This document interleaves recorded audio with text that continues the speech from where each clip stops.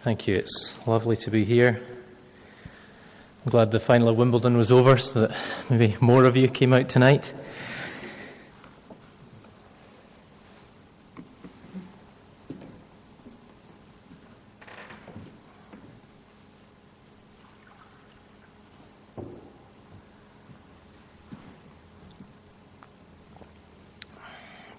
It's lovely to worship God on this glorious sunny evening. And we turn in God's Word to 1 Samuel 17.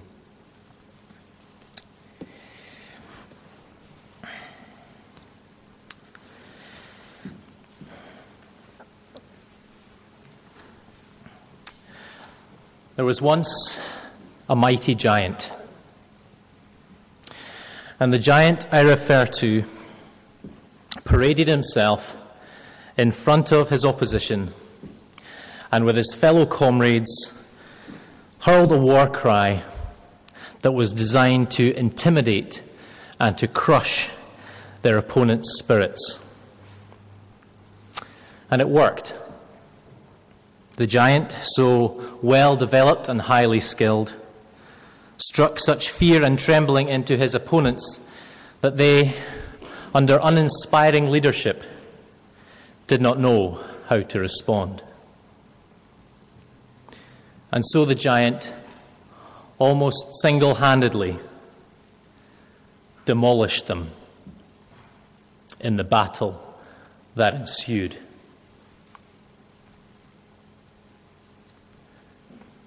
The giant's name was Lomu, Jonah Lomu.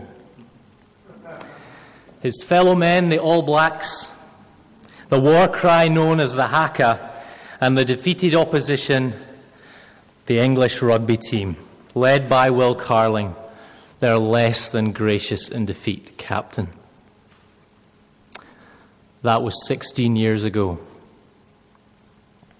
Here in 1 Samuel 17, 3,000 years previously, two armies lined up against each other at the valley of Elah, near Soko in Judah. The giant's name in this instance was Goliath of Gath, who stretched an incredible 9 feet and 9 inches in height and hurled a repeated war cry that reduced Israel's army of fighting men to a bunch of blubbering girls. And under the uninspiring leadership of King Saul, they did not know how to respond even after 40 days.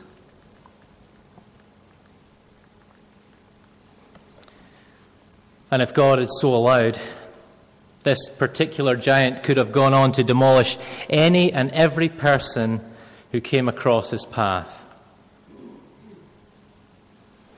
But if that had been the actual outcome of the battle, at this point in history, then what would have prevented the whole world from forgetting further that there was a God in Israel? Look at verse 46. Today I will give the carcasses of the Philistine army to the birds of the air and the beasts of the earth, and the whole world will know that there is a God in Israel. God's reputation and glory were at stake here.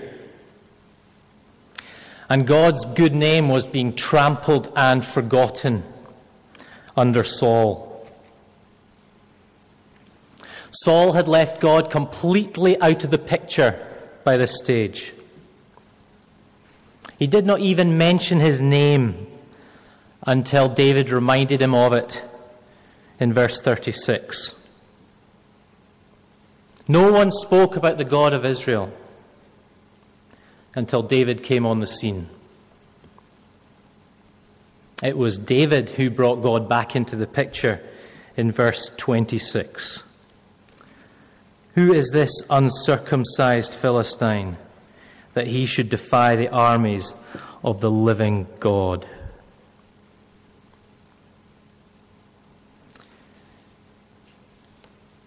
Israel's problem was that they had forgotten God. There was no love for God, no crying out to him when the Philistines lined up against them. God was so firmly placed in the background at this point that he seemed irrelevant and worthless to them. And so all Israel could see from a natural human point of view was an impossible situation. And so the reputation of God's glory and power was at stake in Israel.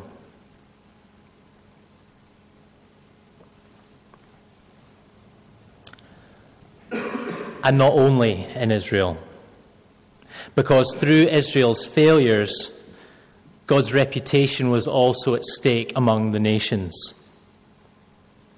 The Philistines had forgotten the greatness of Israel's God.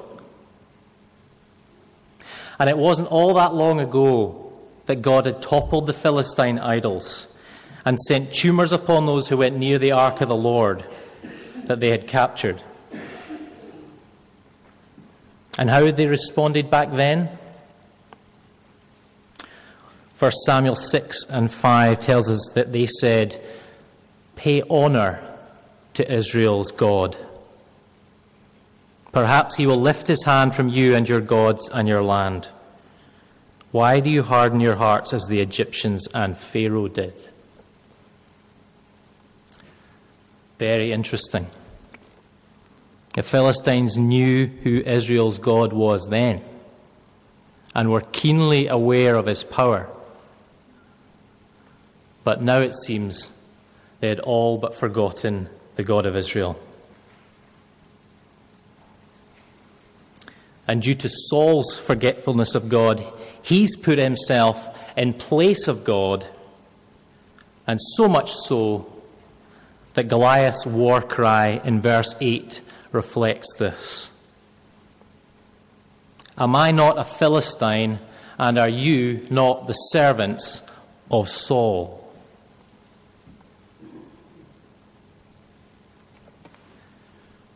But whether God is acknowledged by man or not, he remains altogether glorious in his heavenly majesty, and he is jealous for his glory to be displayed and known and revered. And so he raises up a man after his own heart, a man who has a similar burning passion for God's glory and who wants to make it known. And with the intervention of God's little champion David, God was able to remind the nations and his own errant people that the battle is the Lord's, as we see in verse 47. He gives the victory, and it is not by sword and spear that he saves. So let's consider God's passion for his glory under these four headings: opposition, proposition, ammunition, demolition. You can see I had fun with these. Opposition, proposition, ammunition, demolition. So firstly, opposition. The Philistines at this point are in clear opposition to Israel. And the opposition's challenge goes something like this. Look, we've spilled a lot of blood against each other in the past. So let's fight our battle like this instead. Our champion represents us. Your champion represents you. They fight it out, and the winner takes all. Any ABBA fans here tonight? The winner takes it all, the loser standing small. In this case, however, rather than the winner taking it all and the loser standing small, The loser lies dead, and the winner takes all the opposition's people as slaves.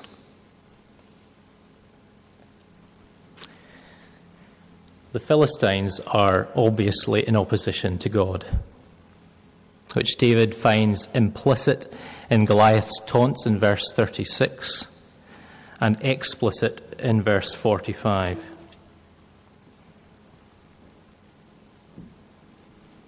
There's Philistine opposition to Israel and to Israel's God. And when our hero arrives on the scene, there's clear opposition within Israel to David.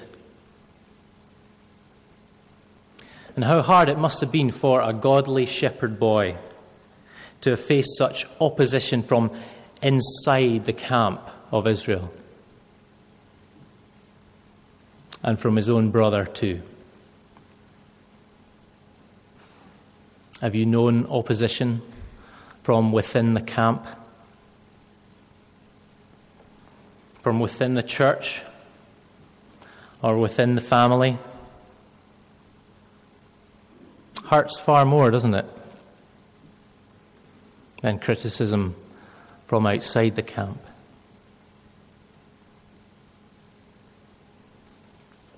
Verse 28, Eliab says to David, in effect, "Listen, you despicable creature.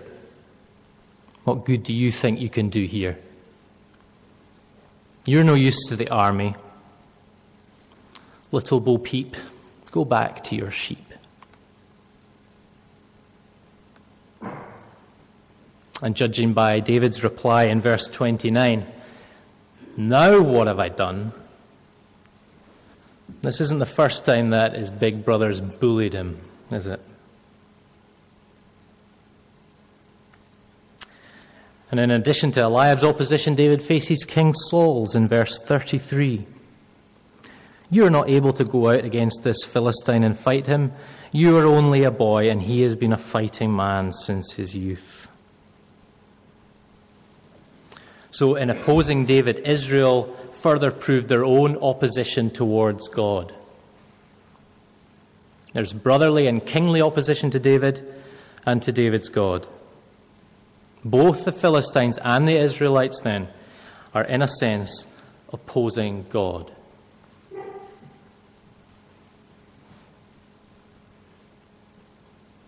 Now, Hannah tells us in her prayer in 1 Samuel 2 and verse 10 and following that those who oppose the Lord will be shattered. He will thunder against them from heaven. The Lord will judge the ends of the earth.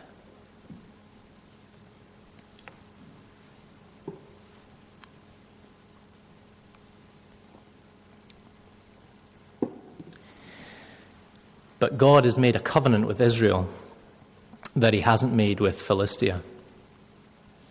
And God reserves the right to show mercy on whom he wants to show mercy, and to harden those he wants to harden, including those within Israel, as Paul says in Romans 9:18.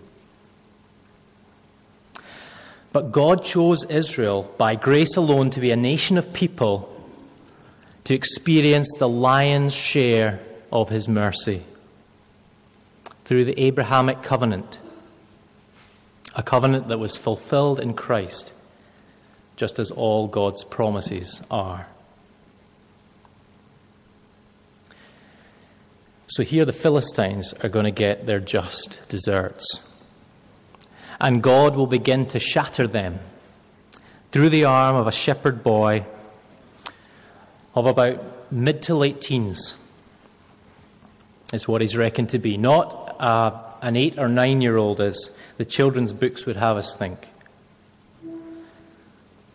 Somewhere about 16 or 17, a young lad, too young to join Saul's army, which had a minimum entry age of 20. Not by might, nor by power, but by my Spirit, says the Lord Almighty. And we'll come back to that, to the importance of the Holy Spirit in this. But now for the proposition.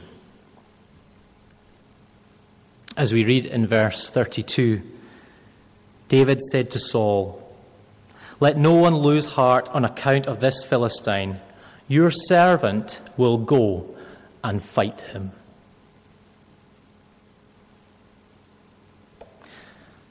Why was it David who proposed to fight Goliath and not Saul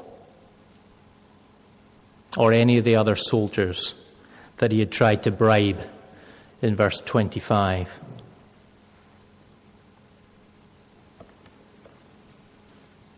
Well, the ultimate reason was because of what happened immediately before chapter 17.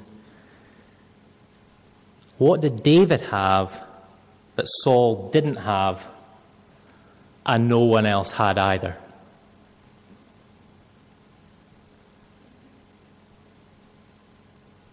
The answer is the Holy Spirit. Chapter 16, verse 13 tells us that from the day of David's anointing, the Spirit of the Lord came upon him in power. And in the very next verse, you'll notice that we see the Holy Spirit has departed from King Saul.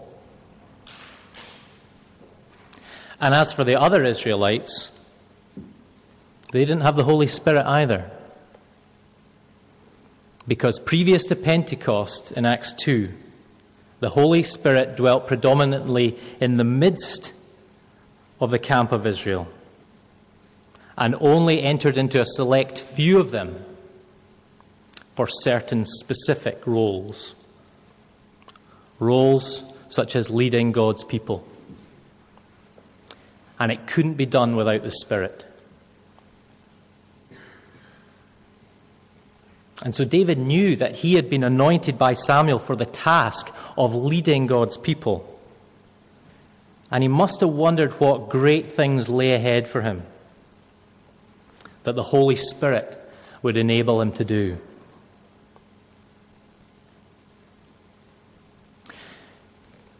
And if you look at verse 37, you will see clearly that there was nothing blind about David's faith. His faith is rooted in the evidence of history. His heart never bypassed his head. Verse 37, "The Lord who delivered me from the paw of the lion and the paw of the bear will deliver me from the hand of the Philistine." David's faith is infused with good logic and good arithmetic. Past rescue plus Holy Spirit equals future rescue. That's the way David gained his courage.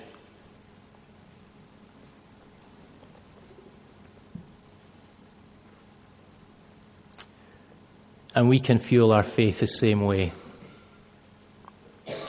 We can have a humble, yet confident and unshakable faith, knowing we have the Holy Spirit within us and are forgiven based on real historical evidence that God is infallibly faithful to his promises.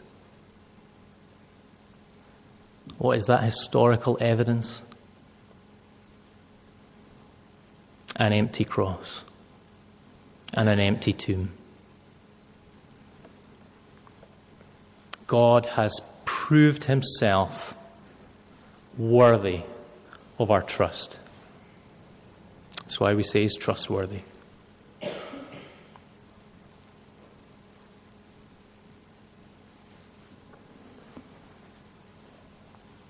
What then of ammunition? Well, David elects to take a staff, a sling, and some stones. And he decides that Saul's armor will only hinder him. He looks pitifully unimpressive. especially to Goliath, who despises him. Verse 42. And we'll come back to Goliath's reaction. But much has been made of the fact that there were 5 smooth stones that David selected from the stream in verse 40. It has been suggested that they represent the first 5 books of the Bible, the Pentateuch. Worse still, they've been used to represent the 5 points of Calvinism. And even more commonly, it's been argued that they represent the key elements of the faith: prayer, fellowship, Bible study, etc. However, this is to make the Christian equivalent of the 5 pillars of Islam. Nowhere in Scripture is there designated 5 pillars of the faith. Now, the only significance that I can see in the number of stones is that David was hedging his bets, thought he might need 5, but God knew he only needed 1.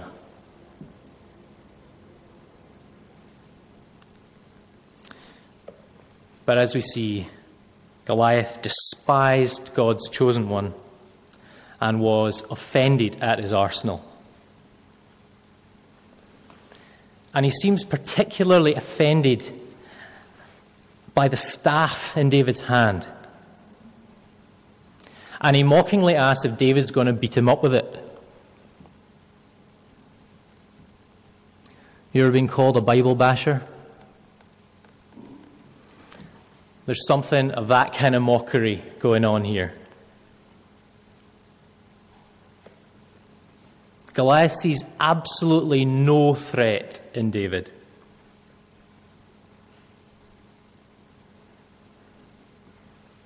He's almost embarrassed that he's going to have to dispatch someone so young. What kind of glory would there be for him in that? His friends would be ribbing him for years. Hey, Goliath, you child killer. But I wonder if Goliath was so distracted by the staff that he overlooked David's sling and his collection of stones.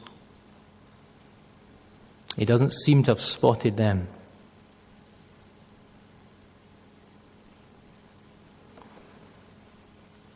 But David's real weapon was Yahweh, the Lord.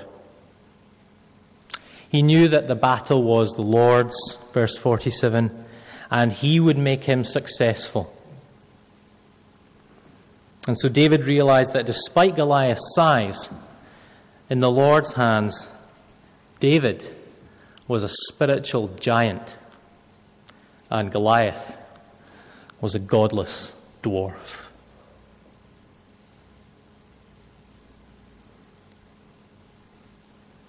And through David, God would restore his reputation in Israel and among the nations. God would bring glory and honor to his holy name through the apparent weakness of a youth with no sword, no spear, and no armor.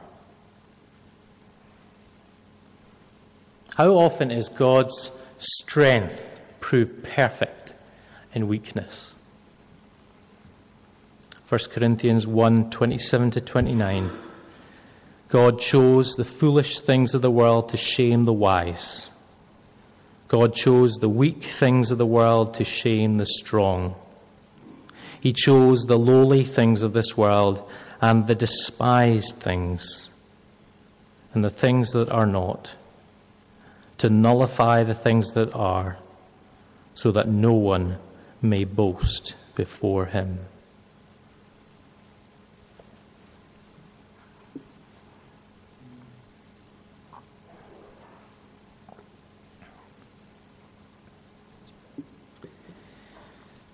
And then we have Demolition and the giant's downfall. David rotates his sling with intent and releases a stone, that was about the size of a tennis ball, travelling anywhere between 90 and 150 miles per hour. Pretty much the speed that those things travel around at Wimbledon. But soarer if you get hit by a stone than a tennis ball. And one scholar describes the impact like this. And guys, listen up, because we love this kind of detail, don't we? The rock was hurled with such great force that it crushed the frontal bone of Goliath's cranium and sank into his forehead. And if you're a bloke, admit it, you really just want to see that in super slow-mo on DVD, don't you? It was a deadly blow. And before I studied the text more closely, I used to think that it only stunned Goliath and David had killed him with the sword. But as you can see in verse 50, the stone killed him outright. So David triumphed over the Philistine with a sling and a stone. Without a sword in his hand, David struck down the Philistine and killed him. It was the fulfillment of his prophetic statement in verse 47. Not by sword or spear. But he also prophesied in verse 46 that he would cut off his head as well. And so he did with Goliath's own sword. And with the severing of Goliath's head comes the Philistines' downfall.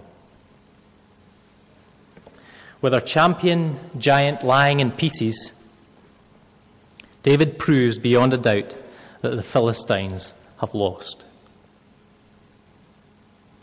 Do they stick to the terms of their agreement? Not a chance. But their confidence is shattered. And instead of charging the Israelites in revenge for killing their champion, they turn around and run away in fear of becoming Israelite slaves.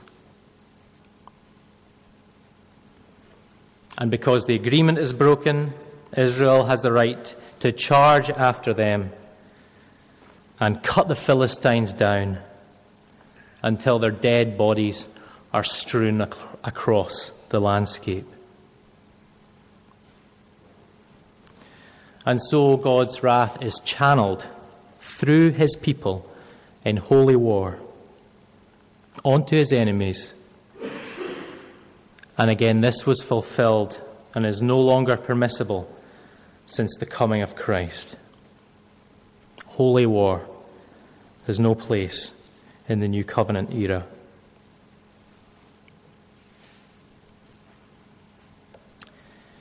Now, as we move into thinking about what this passage means for us today and its place in its proper context in redemption history, I want us to consider our own opposition towards God, which comes so naturally to us. The Philistines and Israelites certainly don't have the monopoly on opposition to God. As human beings, we have been in opposition to God ever since Genesis 3, when Adam, our representative in the garden, chose to become autonomous, chose to oppose and to reject God by his own free will. And in Adam, all died. We all plunged into rebellion and opposition towards God. And so Paul can say in Romans 3:9 and following, we have already made the charge that Jews and Gentiles alike are all under sin. As it is written, there is no one righteous, not even one. There is no one who understands, no one who seeks God. All have turned away. They have together become worthless. There is no one who does good, not even one.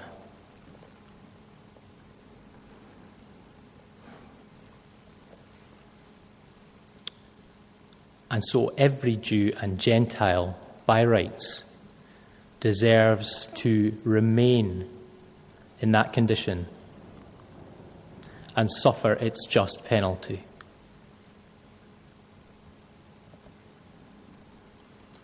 But there was a proposition made for us by sheer grace from the one who is described in Revelation 13:8 as the Lamb who was slain before the foundation of the world. And I love these words from the Puritan John Flavel as he imagines the conversation that took place between the Father and the Son. No, it's not scripture, but it's reverent and helpful for us to ponder, I think. Quotes. Here you may suppose the Father to say, when driving his bargain with Christ for you, my Son, here is a company of poor, miserable souls that have utterly undone themselves and now lie open to my justice. Justice demands satisfaction for them, or will satisfy itself in the eternal ruin of them. What shall be done for these souls? And thus Christ returns. O my Father, such is my love to and pity for them, that rather than they shall perish eternally, I will be responsible for them as their surety.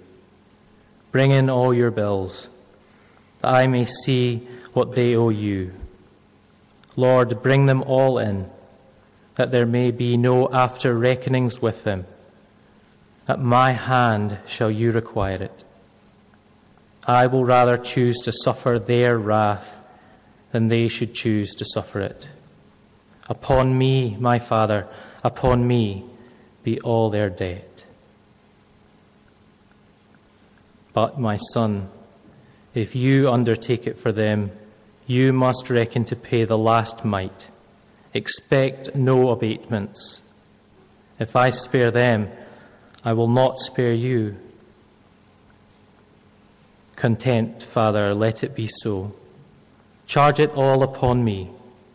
I am able to discharge it, and though it prove a kind of undoing to me, though it impoverish all my riches, empty all my treasures, yet I am content to undertake it.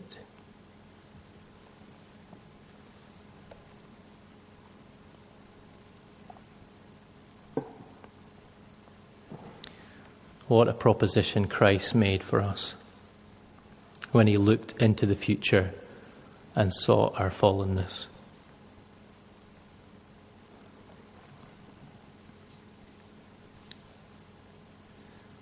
When Adam failed, he was rejected. And a second Adam, the Lord's anointed, stepped up to be our new representative. And what was Jesus' ammunition? He came in weakness, didn't he? He had no physical weapons. He wore no armor. Nothing to protect him from the lashes of a Roman whip at his scourging. He looked no more like a champion than David did before his victory. But he set out towards the battle arena for us as our representative, with a kind of passionate determination that we see reflected here in David. Luke 9:51 tells us that as the time approached for him to be taken up to heaven, Jesus resolutely set out for Jerusalem. Jerusalem and Golgotha were Jesus' own valley of Elah. That is where he would fight his battle for our souls.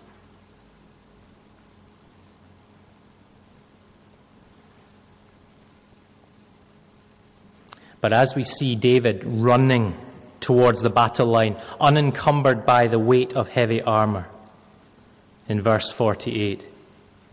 We remember that our shepherd king was weighed down by the weight of a cross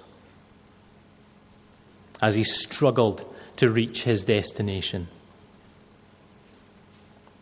And while David was described as ruddy and handsome in verse 42 and 16 verse 12, Jesus' appearance was so disfigured beyond that of any man, and his form marred beyond human likeness. Isaiah 52:14.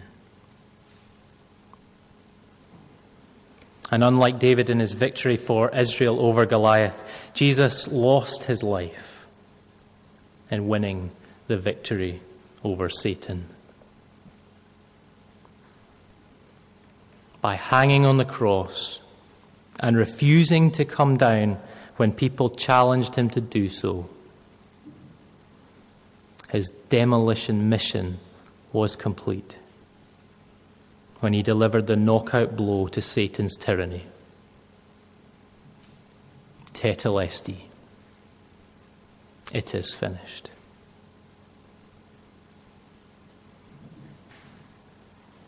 Paul says in Colossians 2:15, having disarmed the powers and authorities, he made a public spectacle of them, triumphing over them by the cross. Sin's payment was paid. Satan's power to deceive the nations was crippled. And his victory was our victory. He won the battle for his people.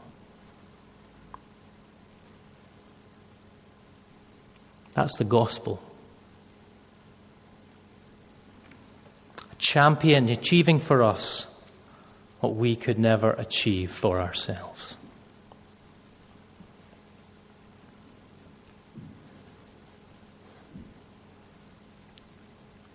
And God's passion for his glory is never ultimately displayed to the nations through imperfect men like David, but through great David's greater Son, our Lord Jesus Christ.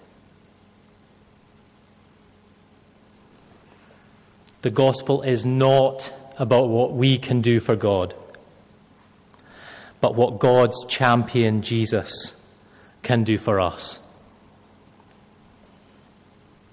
God's little champion David, rather than merely acting as our example, first and foremost prefigures Christ for us and points us to our true champion.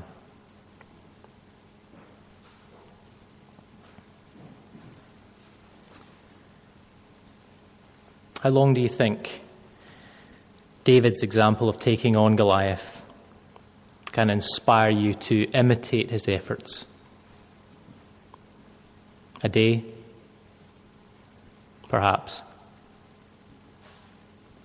Until you get home and fix yourself a cup of tea? More likely. I venture that for many, David's example doesn't inspire you as much as it will eventually depress you. You've tried copying great examples before, but in the end, it just makes you feel even more useless. Examples can only go so far. Only the gospel can transform us.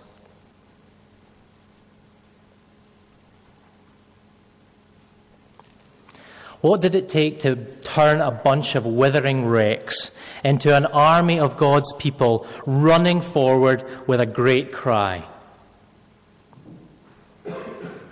Was it when they saw David's great example of courage? Not at all. It was when they saw the space between Goliath's head and his body. That's when their spirits soared. Come on, we've won! And they surged forward with a shout and pursued the Philistines and finished them off. Christ is risen. There are no bones. It's when we are assured that the victory has been won by our champion that we gain the confidence to engage in the fight. We don't fight to win the victory. We fight because the victory has already been won.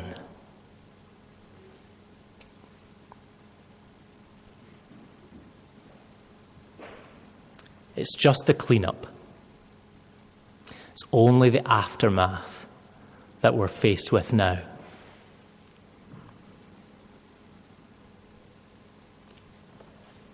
So whatever God has given us to face this week, this year, this lifetime, difficulties at work, unresolved conflicts in our family, a friend to share Christ with, chronic pain to endure. I don't know.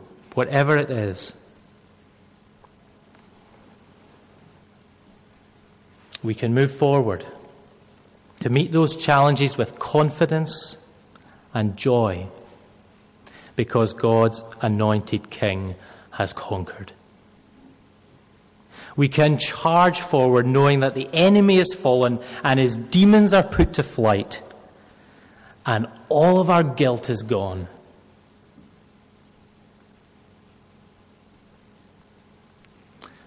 Remind yourselves constantly of this liberating gospel. Don't put it in the background. It is the power of God for the salvation and sanctification of everyone who believes. First for the Jew, then for the Gentile.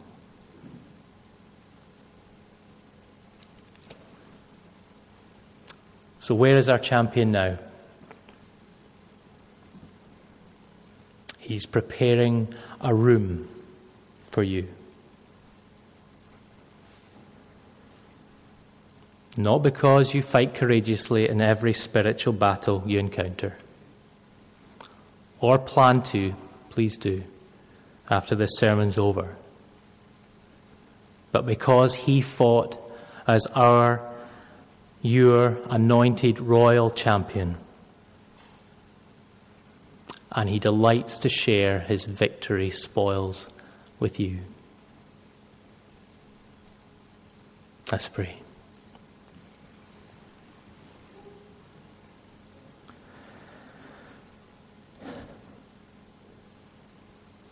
Oh, Father in heaven, we are thrilled at the knowledge of your Son's victory. Complete, secure, that cannot be undone, that no power in the universe, no hardness of heart, no collaboration of nations can overcome. Thank you for sending your precious Son, Jesus, to be our champion, to be our representative, so that we can claim an unworthy victory for ourselves through him. What a champion our Lord Jesus Christ is. And we worship you and we give you glory.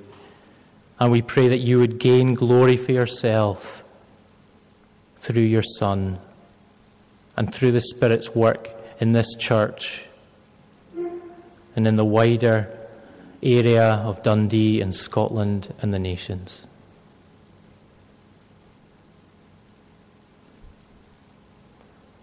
Assure us, Lord, of your great victory through your word, and enable us to be transformed by it, to go forward and to clean up what needs to be done, a victory already achieved. So nerve us for the fight, we pray, and be our constant delight and guide. For Jesus' sake. Amen. You've been listening to a sermon from St. Peter's Free Church in Dundee, the historic church of Robert Murray McShane.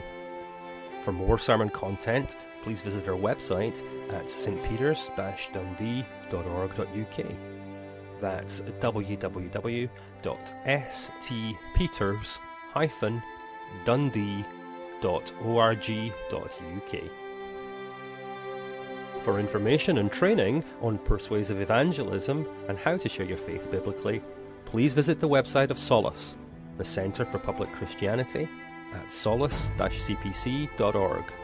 Once again, that's www.solas-cpc.org.